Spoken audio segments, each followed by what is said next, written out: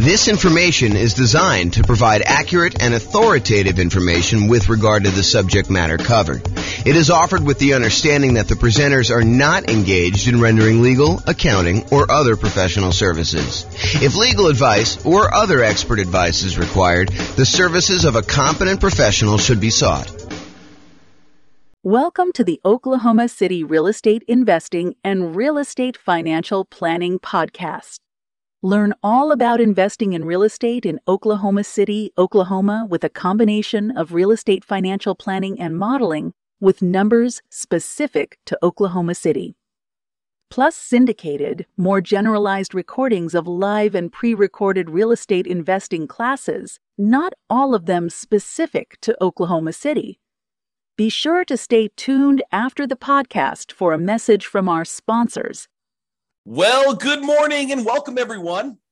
This is your host, James Orr, and I have a pretty exciting class today. Today's class is all about improving cash flow by buying down your mortgage interest rate when buying investment properties. It's called Buying Down Mortgage Interest Rates for Real Estate Investors. And let's jump right into it because there's quite a bit to cover, and I want to make sure we get through it all. So today we're going to be discussing primarily buying down your interest rate when buying a rental property. The way that I'm going to do this, there's a spreadsheet that Brian made, which I'll provide a link in the show notes to. But the spreadsheet actually allows you to go contact your lender, get a bunch of the buy down rates that you can get from your lender, enter them in the spreadsheet, and it does a bunch of math for you. And then you can make a decision as to how far down, if any at all, that you want to buy down your interest rate. And that is the way that he does it is one way of calculating the return you'd get from buying down your interest rates. There is an alternative way of doing this, and that is to calculate the internal rate of return that you would get on that extra money that you'd spend buying down the interest rate. And arguably, some people, including me, might suggest doing it with an internal rate of return calculation. However, that's not what we're going to cover today. And the way that we're going to do it today, I think is completely valid. I think it's just a slightly different way of looking at it and a probably easier way to understand than internal rate of return for most folks. Okay, so this can be a really good strategy for improving cash flow. And as you might see, one of the alternative strategies to this is, you could take this extra money and decide to put it down as additional down payment instead of taking that money to buy down the interest rate. And in some cases, I would say most cases, you would be better off buying down the interest rate. And we will look at that math. Now, there may be a time factor component to that, where if you're only going to hold the property for a year or two or three or whatever you're going to do there, it may be better for you to not buy down the interest rate. It may be better for you to put more down or to not put more down and just deal with whatever negative cash flow or slightly less than ideal cash flow you'd get by not putting more down or buying down the interest rate. But that's something for you to decide. Because if you remember, I'll kind of tie this back into when we talked about achieving financial independence. There are some folks who are buying properties that they intend to have and hold forever, and that is going to be part of the income they receive when they're financially independent. These are properties that you expect to hold in your portfolio indefinitely. Like you do not plan on selling them at all.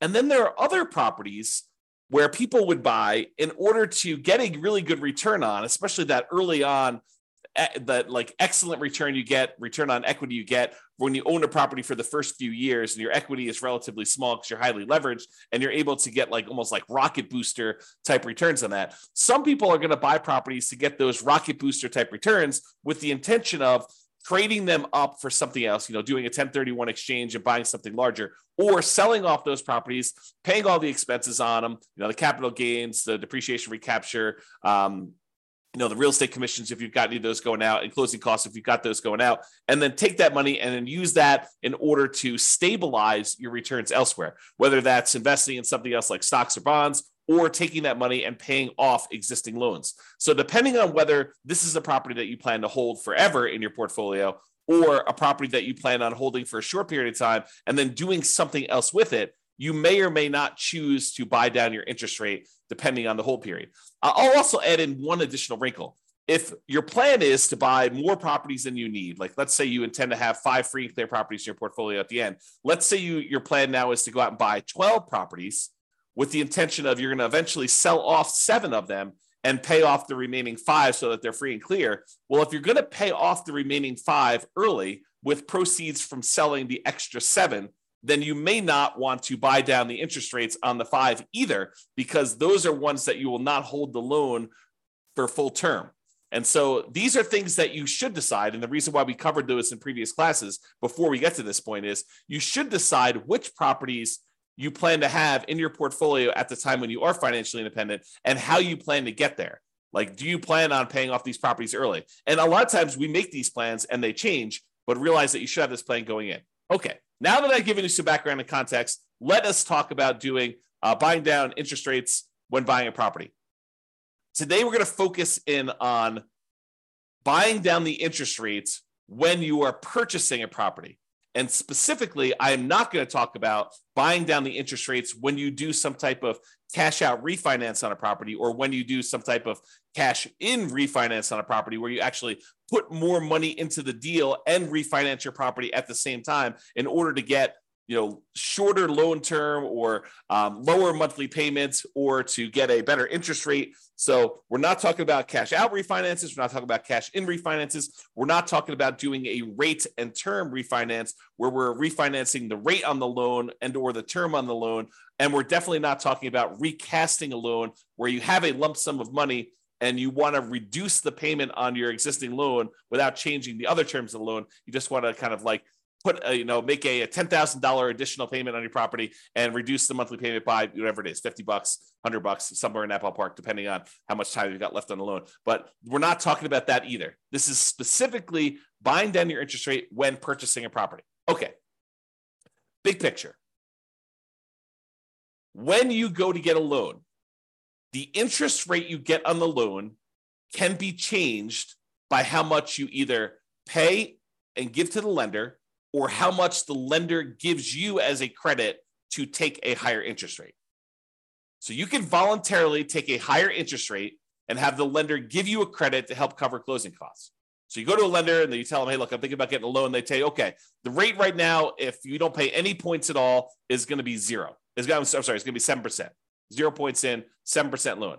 However, if you are willing to take 7.25 as your interest rate, we will give you $3,000 or $5,000 or $8,000, whatever it is, as a credit that you can use to cover some of your closing costs. Or you can give us some money and we will give you a lower interest rate. If you sort of like give us $5,000 in advance, we will, instead of giving you 7% of your loan, we'll give you 6.75 as an example. So it can work both ways. You can pay money in order to have your rate lowered, or you can receive money as a credit from the lender in order to take a higher rate. Now, the money you receive is not able to be used for down payment. Down payment is completely different. The money you receive can only be used to cover like closing costs, not down payments. Okay, now, when we're discussing this, for the sake of this class, the change in the interest rate we're talking about is for the life of the loan. Okay. There are other loan programs where you could go in and the lender will say, I'll give you a 2-1 buy down type of loan where for the first year you get a really low interest rate. For the next year, you get a slightly higher interest rate, but still lower than what it would normally be. And in year 3, you're getting your normal interest rate.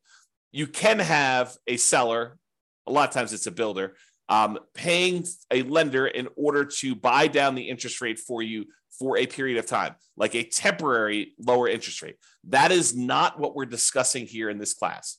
This class, we're talking about you paying a fee to the lender, and in exchange, the lender is lowering the interest rate for the life of the loan. So if you were going to get a 7% loan, now you're able to get 6.875, and that lasts for 30 years. Or until you pay off the loan. So you could pay off the loan organically over that 30-year period if it's a 30-year loan. Or if you make extra payments on it, it could get paid off sooner. So that interest rate would only last until the loan is paid off, you making extra payments. Or if you go sell the property, then the loan gets paid off and you no longer have that interest rate. Or if you refinance the property and get a new loan on it, then you get rid of that interest rate. So realize when you're buying down these interest rates, you almost need to like plan out what you're going to do with your property. You need to do some loan planning and say, I plan on having this loan for 5, 10, 15, 20, 30 years until it's paid off. So as one example, I have a loan on my owner occupant residence, and the loan is at 2.25%. It's a fixed rate 30-year loan. I am probably never paying that loan off. The loan is at such a low interest rate that I would rather have that money sitting in CDs or buy another free and clear rental property instead of paying off the loan on my owner occupant property. But it helps to know when you get a loan how long you're going to have that. Okay.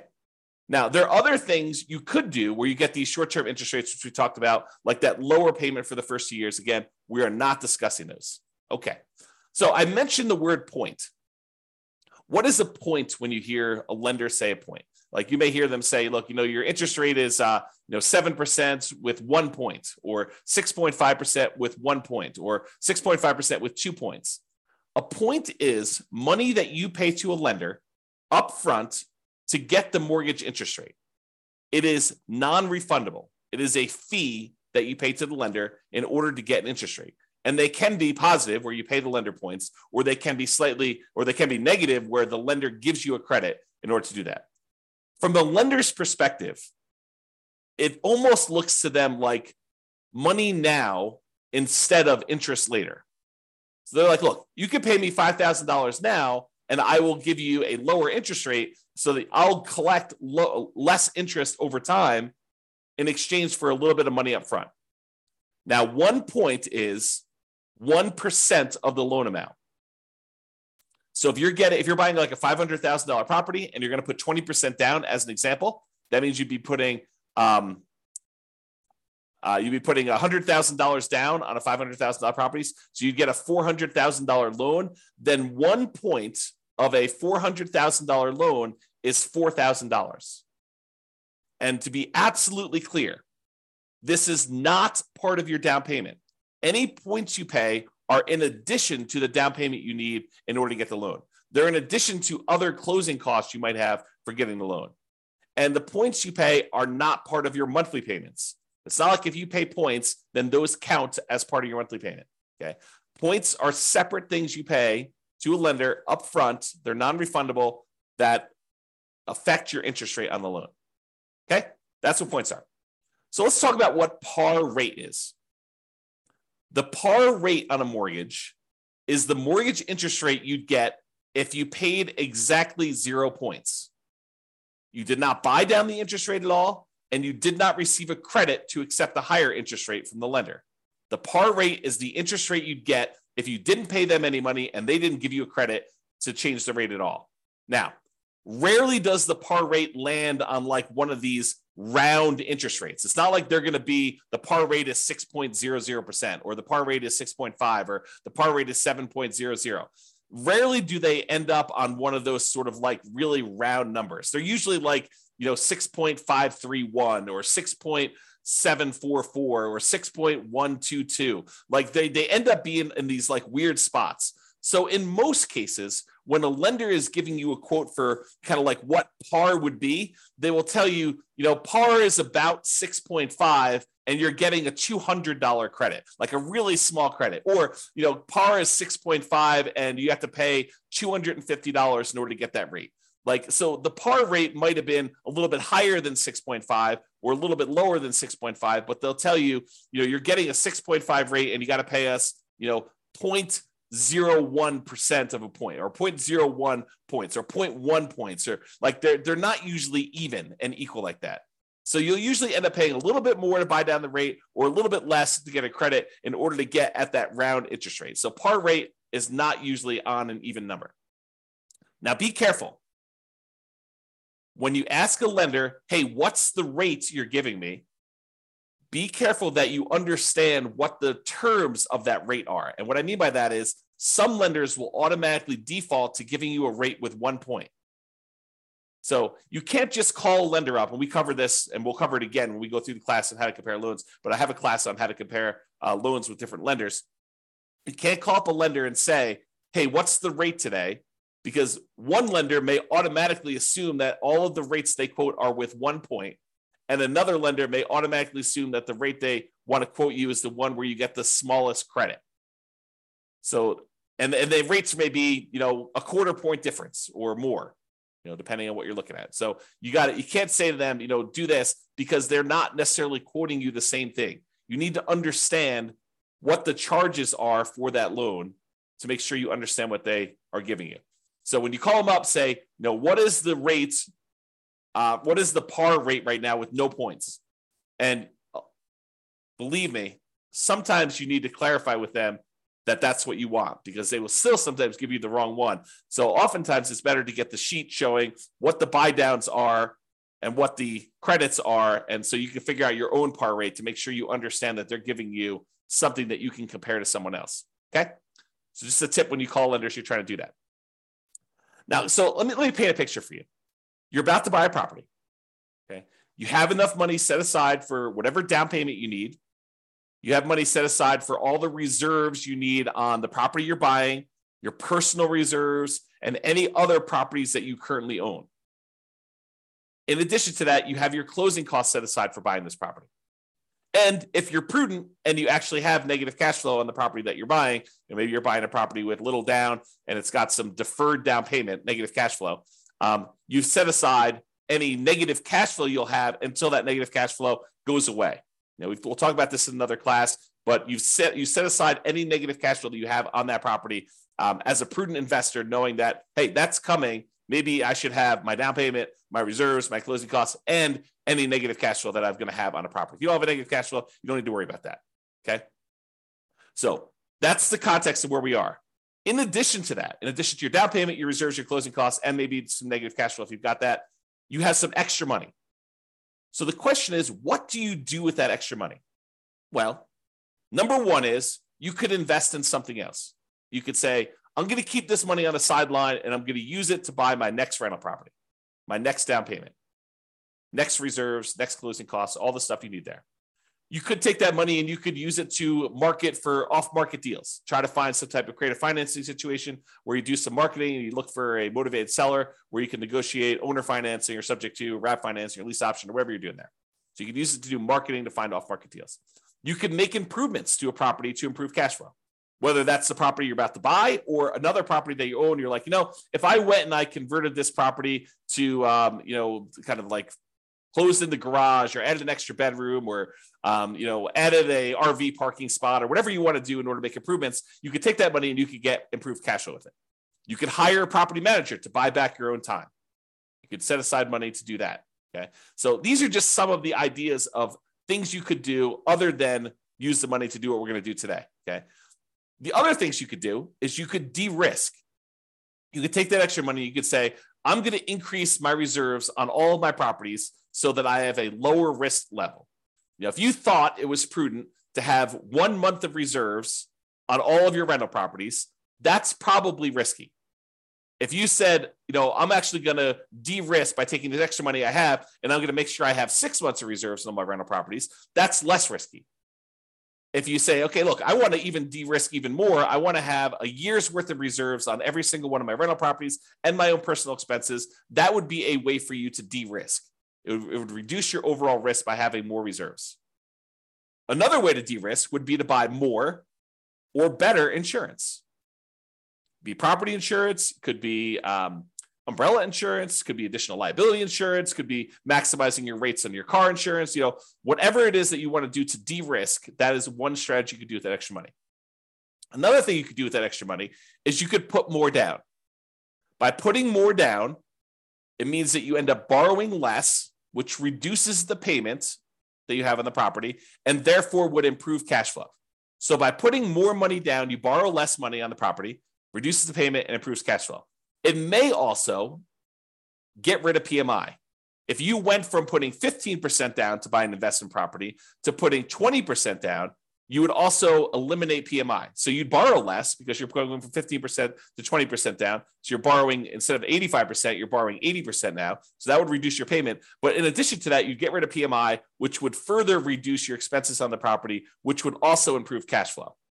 And when you put more down, sometimes you go over a threshold where the lender says your rate now improves.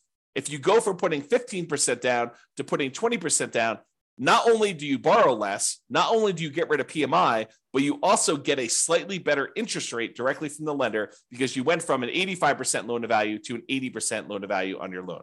Okay. So by putting more down, you can improve your cash flow in possibly 3 ways, usually at least 2, which is borrowing less and getting a slightly better interest rate. So those are some of the options if you have extra money when you're buying. Today, we're going to cover one of the other things you could do with that money, and that is you could voluntarily pay extra points to the lender to buy down the interest rate on the loan.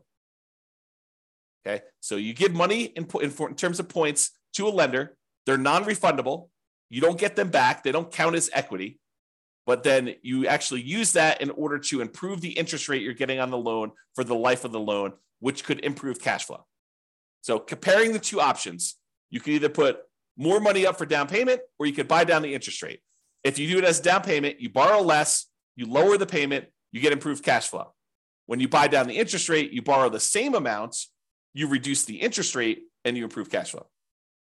When you put more down as a down payment, the money is now in equity in the property.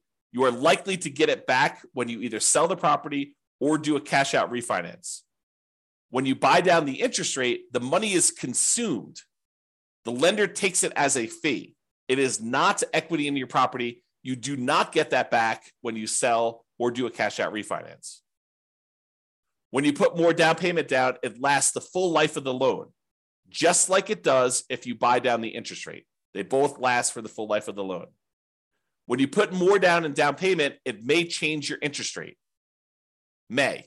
If you don't go over a certain threshold, if you only go from putting 20% down to putting 22% down, you may not see an improved interest rate from doing that. If you go from 20% down to 25% down, you are likely to see an improvement in your interest rate when you put more down.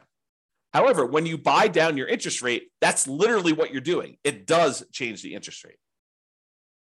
When you put more down in down payment, it may impact your private mortgage insurance. If you go from less than 20% down to at least 20% or more down, then it will affect your interest rate. It'll affect your PMI. It even affects your PMI if you go from like 5% down to 10% down. It doesn't even mean that you need to get rid of it completely, but actually having more in down payment will reduce your PMI payments by some, not to zero. You have to, in order to reduce your PMI to zero, you need to go above 20% or more. Okay, but you can go from 5% to 10%, and it could actually adjust your PMI because you hit certain thresholds with PMI. When you buy down your interest rate, though, it does not impact PMI at all. Okay, so those are comparing the options. So let's say you do want to consider buying down your interest rate. You call your lender up or you email your lender and you say, look, hey, can you send me a list of the buy down table for buying down the interest rate on this particular thing? And they'll send you over something what looks like on the screen here, which is a buy down table showing you all the different rates along the left-hand side. Then there's a column for APR, which I'm not going to get into today. Then there's the price, like how much it actually cost you in order to do that. The discount or rebate percentage, like how much in terms of points that it costs you to do it, whether they're giving you a credit, which is the green ones down here. This is where they're paying you money. The red ones are where the borrower, you, are paying in a fee in order to get that. This is the dollar amount of the rebate based on whatever price of property they put in to give you this quote, and whatever your credit score is and stuff for today. So it tells you like how much it costs you to do that in order to do it. And then it gives you what the principal and interest part of the payment is. Okay. So this is the table they will give you. And you're looking at it and you're like, I'm not sure I understand like what the implications are just by looking at the table. And that's right. That's the trick, is that you need to do some math in order to determine if this is worthwhile doing. Okay. So then what we do is we take the spreadsheet that you take the data that your lender gave you, and you plug the numbers into the spreadsheet. You Brian Williams buy down calculator version 3.01 is what we're using here today. And you're going to enter in your loan amount, the purchase price of the property you're buying, the loan length, for example, 30 years, the par rate. And if you don't know the par rate, there's a little calculator on the spreadsheet for helping you calculate what the par rate will be. If they only have like for example, on this one, the par rate wasn't even. It was probably somewhere between 6.5 and 6.625. As you can see, one way there's a little bit of a fee, and the other way there's a little bit of credit. So it's between these two numbers. So the spreadsheet will help you calculate what the exact par rate is. And then you copy the interest rates and the costs from the lender email. So it looks something like this. You enter in the loan amount over here, the purchase price, the loan length, and then the par rate. And the par rate calculator is below this. So if you need to calculate it out, you can do that. But I calculate that for you, and then I showed you what it is here. And then it will calculate what the par payment would be for you. So it'll actually do that calculation. Then you put in the interest rate. It usually like files them down here if you're doing that. But if you're doing ones from your lender, you may want to copy them manually into here. And then you put the cost in from the thing. So 6.875 is $2,366 credit. So 6.875, $2,366 credit. So that's what you're doing. You're putting in this rate and this number here. Okay. So when you do that, the spreadsheet will then do a whole bunch of calculations for you here. It's going to tell you the difference between how much it costs you in order to buy down the interest rate from here to here, the difference in those costs. So for example, if you were going to go get 6.875, they would give you a credit of $2,366. If you want to get 6.75, it would only cost you it would only give you a credit of $803. So the difference between these two is $1,563. So it shows you the difference in cost in going from one to another. Then it shows you what the average cost per like tier to get down to here would be. So it shows you what the average would be. And then this does a whole bunch of stuff, calculation of points. You can ignore all that. And then the payment, if you bought it down. So this tells you what your new monthly payment would be. And then it then calculates what the difference is between your par payments and what this new payment is, and shows you what the difference in payment was. So for example, this is an $87.57 higher monthly payment than what your par rate for receiving a credit of $2,366. Hold on one second. Sorry, I had to clear my throat. Okay, so with that being said, you can see here that when you buy down the rate a little tiny bit at 6.5, you end up getting a $30.52 better payment, which if you multiply by 12, you're getting $366.26 better cash flow on your property by buying down the rate there. And you can see there are ones where you're getting significantly better cash flow. For example, if you buy down the rate all the way to the max, you get $5,795.31, almost $5,800 better cash flow for the year. Almost $500 a month better cash flow by buying down the rate. Now you got to say to yourself, is it worth paying this amount of money in order to get that rate? That's what we're going to look at. And I've included this thing called vanity rates. So most of the time rates are quoted in the eighth of a point. So 6.875, 6.75, 6.25. But sometimes a lender will give you a quote for a rate of, 5.99 or, 5.49 or something like that, where it's a number that is sort of like not one of the normal eighth of a point type deals. And so they'll include those in your list, but a lot of times vanity rates don't make a lot of sense. So I'll show you what they look like here, but I've included them in this chart. I will remove them later as we show you. Okay, continuing on. So this shows you what the difference in cost was when buying down your interest rate. And what I want to point out to you is that the amount it costs to buy down your interest rate 1/8 of a point is not the same. And it's not linear. It doesn't automatically increase as you go up. Okay. So this red line shows you where the par rate is. These ones are credits. These ones over here is you're paying a fee in points in order to get a lower interest rate. But in order to change your interest rate, from it's got the vanity rates in there. So let me go remove the vanity rates here, but it shows you the difference. So for example, right here, in order to go from 6.25 to 6.15, it costs you a difference of $1,662 or $1,078. It's cheaper to go to this one than it was to go to this one. That's what we're showing you here. Okay. So I've got some vanity rates in here. I've got like 6.49 and 5.99. I'm going to go and remove those I'm showing you where they are, and I'm going to show you that I'm going to now remove those in the charts. Here's where they were in red. Now that I've eliminated those, now we've got only showing ones where we have the eighth of a point difference. So you could see it a little clearer by removing those extra vanity rates. Okay. So when you go from 6.5 to 6.375, it costs you about, I don't know, whatever that is, $200, $210 more to do that. When you go from 6.375 to 6.25, it costs you another $200 more. But to go from 6.25 to 6.125, it's like $600 less. And there are these inefficiencies in the market for buying down your rates. And part of what you're looking at is taking advantage of these inefficiencies. They will sometimes tell you, look, we would prefer you to buy down here, but we'd prefer you don't buy down past this certain level. Like as one example, if you wanted to go from 5.125 to 5.5, I'm sorry, from 5.125 to 5 even, the difference in buy down for these is significant. You know, it's like $1,400 more. So this may be a spot where you might consider not buying down the extra amount. Or here might be one where you consider not buying down the extra amount. Or here might be one.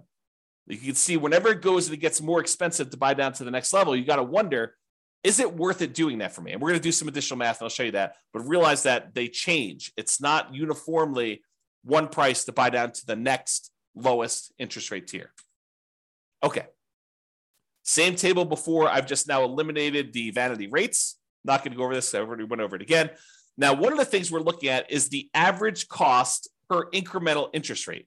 And you can look at these and you can see that, you know, ignoring the ones that are credits, if we start looking at the ones that are actual buy downs, you can see that they sort of like increase a little bit, then they decrease a little bit, and then they start increasing again. So if you were thinking about where you might want to buy down, one of the things you could look at is where it actually starts to increase again. So you can look for these inefficiencies, and I'm going to zoom in and graph this out for you and show you this is the average cost per incremental improvement in mortgage interest rate, the average cost in order to buy down to that level. And this is to the left of here are the credits. So we're going to just ignore those unless you wanted to take a credit, but we're talking primarily about buying down the rate. And so you can see to go from 6.5 to 6.375, it's more expensive. To go from 6.375 to 6.25, it's slightly more expensive. Then it gets cheaper to go to 6.125. Then it gets the tiniest bit more expensive to go to 6%. Then it starts getting a little bit more expensive again to go to 5.875. So you could look at this and you could say to yourself, look, if I wanted to get a deal, it might be the kind of like best bargain to stop buying down the rate when the rates start getting increasingly more expensive. So this could be a good spot for you to consider. Now, the decision is totally up to you. You don't have to buy down your rate at all. You could choose to take the par rate. You could choose to take a credit. But if you're thinking about, I want to improve cash flow on my property, this is one way to do it. And then you got to wonder to yourself, is the extra money that I'm spending worthwhile investment? What's the return I'm getting on spending this extra money? And that's where we're headed with this. So now we're going to show you what the simple and compound rates of return are for spending this extra money. So these are all the different interest rates along the side here. You can't see them, but if you're on the spreadsheet, this is just spread over to the right of the spreadsheet there. And this goes and shows you what your simple interest rate would be after you've paid back the money to yourself for buying down the loan. So this shows you that once you paid yourself back the money in order to get the buy down itself, then you're earning, in this case, 33.6% return on the extra money that you spent. Not bad in terms of simple interest. Now, if we take it and we look at this simple interest over a period of time, you could say after 10 years, including paying back on the initial amount that you borrowed, this one would get you 23.6% return on any extra money you spent here. Now, most people are probably not using simple interest, although there are some times when you'd want to think about it that way. But most people are going to think in terms of compound interest. The money you're getting on the money that you invested over time from a while ago, you want to make sure you take into account that time impacts your return. And so compound interest does that. So in this case, you can look at what your return is over here from seeing different interest rates that you buy down to. And you can see that there's a lot of them, depending on how long out you go, where you get good returns on your money for doing that. So for example, here's how you read this chart. If you bought down your interest rate to 6%, you would have earned over a 15-year period of time, you'd have earned 28% per year simple interest on the amount you spent to buy down the interest rate. So you got to ask yourself, if I'm looking at other investments that I have that give me simple interest, what am I getting on those? And should I take this money and invest it by buying down my interest rate, knowing that this one is paying me 28% return? So you got to compare it to other things you could invest in. We already went over that list. Okay. So that's the simple interest one. Here's the compound interest one. If you decide to look at what your compound interest rate return is over a 15-year period for buying down that loan to 6%, you'd be getting an 11.62% compounding rate of return by buying down that loan and getting your money back. So, is getting an 11.62% return on your money, a compounding annual return rate over a 15-year period of holding that loan for 15 years, is that a good return for you? And I think for a lot of folks, getting an 11%, essentially cash on cash return on investment from buying down the loan is a really good return. Where else are you getting an 11.62% 15-year term cash on cash return on that loan, on investment? That's why it's probably pretty compelling to do that. Now, the more you buy it down, in general, looks like the lower the return you're getting. And the longer you hold it, the lower return you're getting after a peak. Okay? So there's like optimal parts here to do this, but that's the general rule. All right, more down. Sometimes putting more down will improve your interest rate and it will get rid of that PMI. So it'll improve your interest rate and get rid of your PMI. The spreadsheet does not take into account either of these things. It does not show the improved interest rate you get by putting more down, and it does not take into account that you will get rid of PMI. However, it does look at if you put more down and it improved that payment by that much, which one's going to be better? Should you have put more down or should you have bought down the interest rate? It'll compare those. It'll show you the difference in cash flow each one would produce for you. And then it could tell you it would have been better for you to buy down the interest rate or it would have been better for you to put more down. So let's take a look at the difference between putting more down or buying down the interest rate.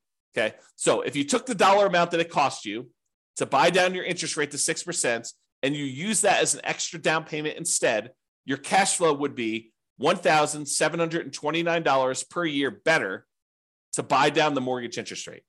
So this just shows you for each one of your rates how much better it would be or how much worse it would be. If it's negative, it means that it would be better for you to put more down.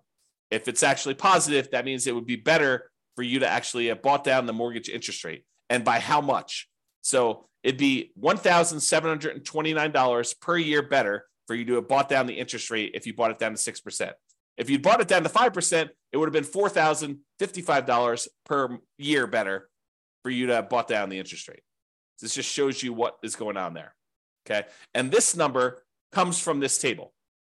This is part of the spreadsheet, Brian's spreadsheet. So basically it shows you what the payment would be if you use the cost to pay down the loan, to buy down the loan as a down payment instead. So it calculates what that would be. Then it shows you what the payment difference would be. Then it multiplies that by 12 to give you an annual difference in payment. And then it tells you some other calculations. So the annual difference in payments here is there. Okay. So it kind of gives you an idea of those numbers. All right. Hold duration. In general, the longer you hold the property, the better off buying down your interest rate will be. You can't expect to spend money and then a year later pay off that loan and expect it to be profitable for you.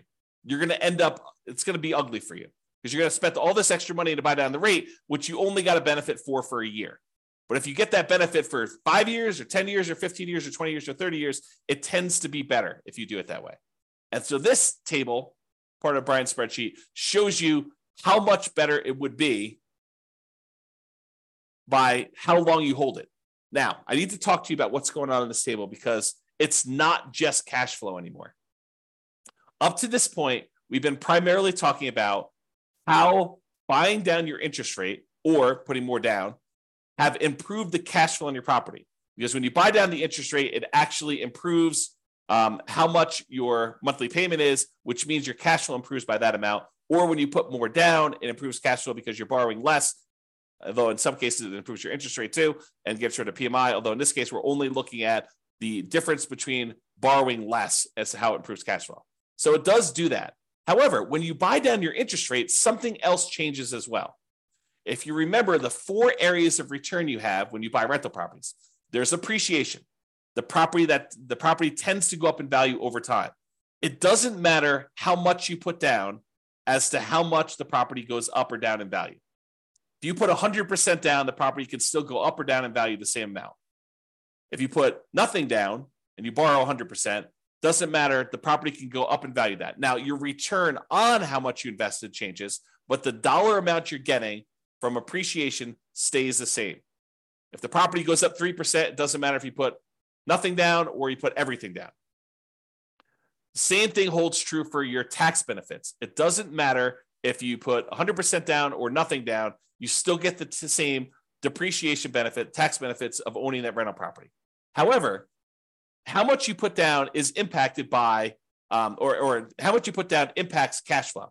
The more you put down, the better your cash flow tends to be. If you buy down your rate, the better your cash flow tends to be. Okay. But it also affects something else that most people don't think of, and that is how quickly and how much you pay off on the loan, the debt amount each month. And I'll give you a really simple example of this. If you're buying a $500,000 property and you're getting a $400,000 loan, the $400,000 has to be paid off over 30 years. So you got to pay off $400,000 over a 30-year time period. So a certain amount of that has to be paid off each month in order for you to pay it off by the time it's 30 years later. But if you only borrow $50,000, then the amount of money you have to pay off is only $50,000 over that same 30-year period. So the amount you actually pay off is significantly lower when you borrow less. However, something else people don't realize is when you change your interest rate, it also changes how much you pay off at what point in the loan. The lower the interest rate, the more you're paying off on the loan earlier.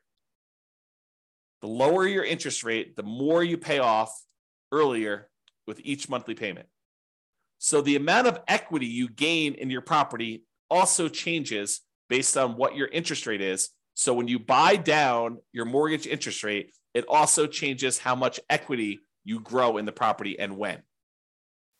What this chart takes into account is both your cash flow difference and the equity difference you get between buying down the interest rate or putting extra down payment down, because when you borrow less, the down payment impacts your equity as well. So it does take into account both of those changes, and it shows you what the difference was. So in this case, if you look at whatever it was here, I think this is probably around, 1, 2, 3, 4, 5. I think this was buying around to 6% or so.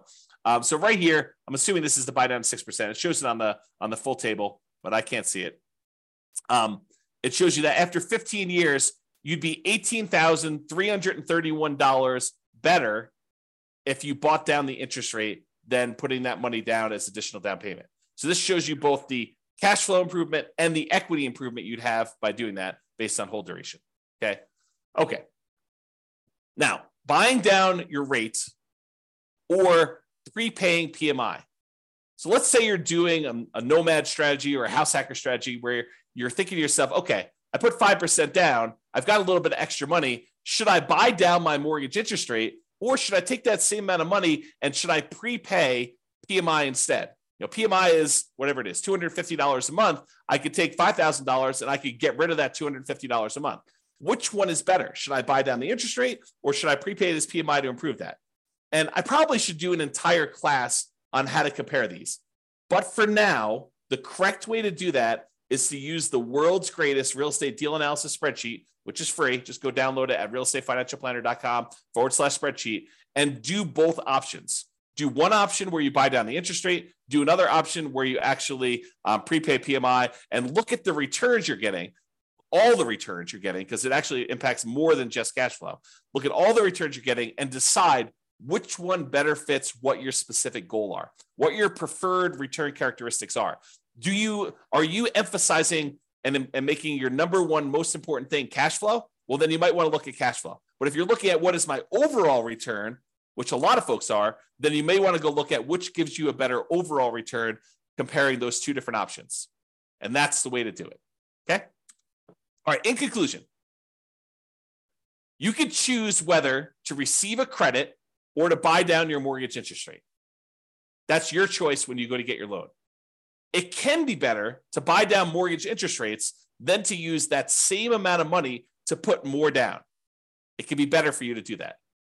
So you should call your lender to get the buy down amounts and then use the spreadsheet to do some math to see what may be best for you in your specific situation. And if you need help with this, ask your lender and or your real estate agent.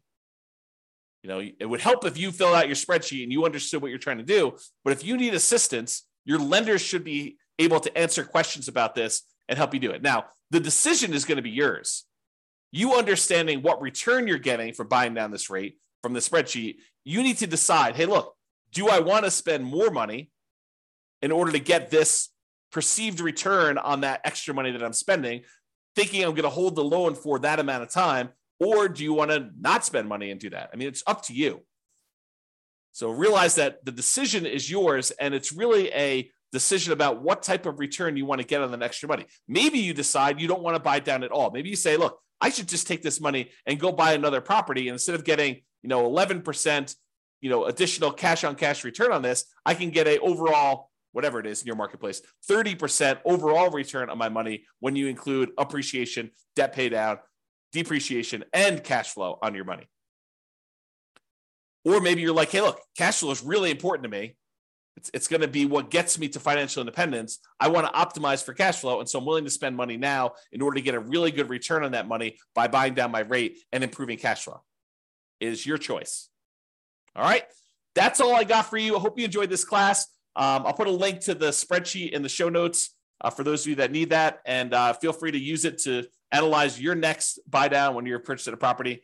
This has been James Orr. Have a great day, everybody. Bye-bye for now. With home prices up, mortgage interest rates up, and rents up, but not quite enough to counteract the higher prices and interest rates, cash flow on rental properties in Oklahoma City is harder than ever.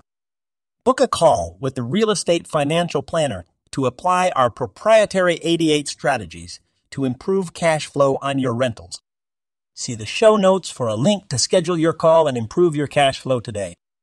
If you're a real estate agent, lender, or professional in Oklahoma City that wants to help our real estate investor listeners, consider reaching out to learn about collaboration opportunities with this podcast. We'd love to add more value to our listeners by having you assist our investors buy, sell, and finance their real estate investments. See the show notes to schedule a call to discuss collaboration opportunities.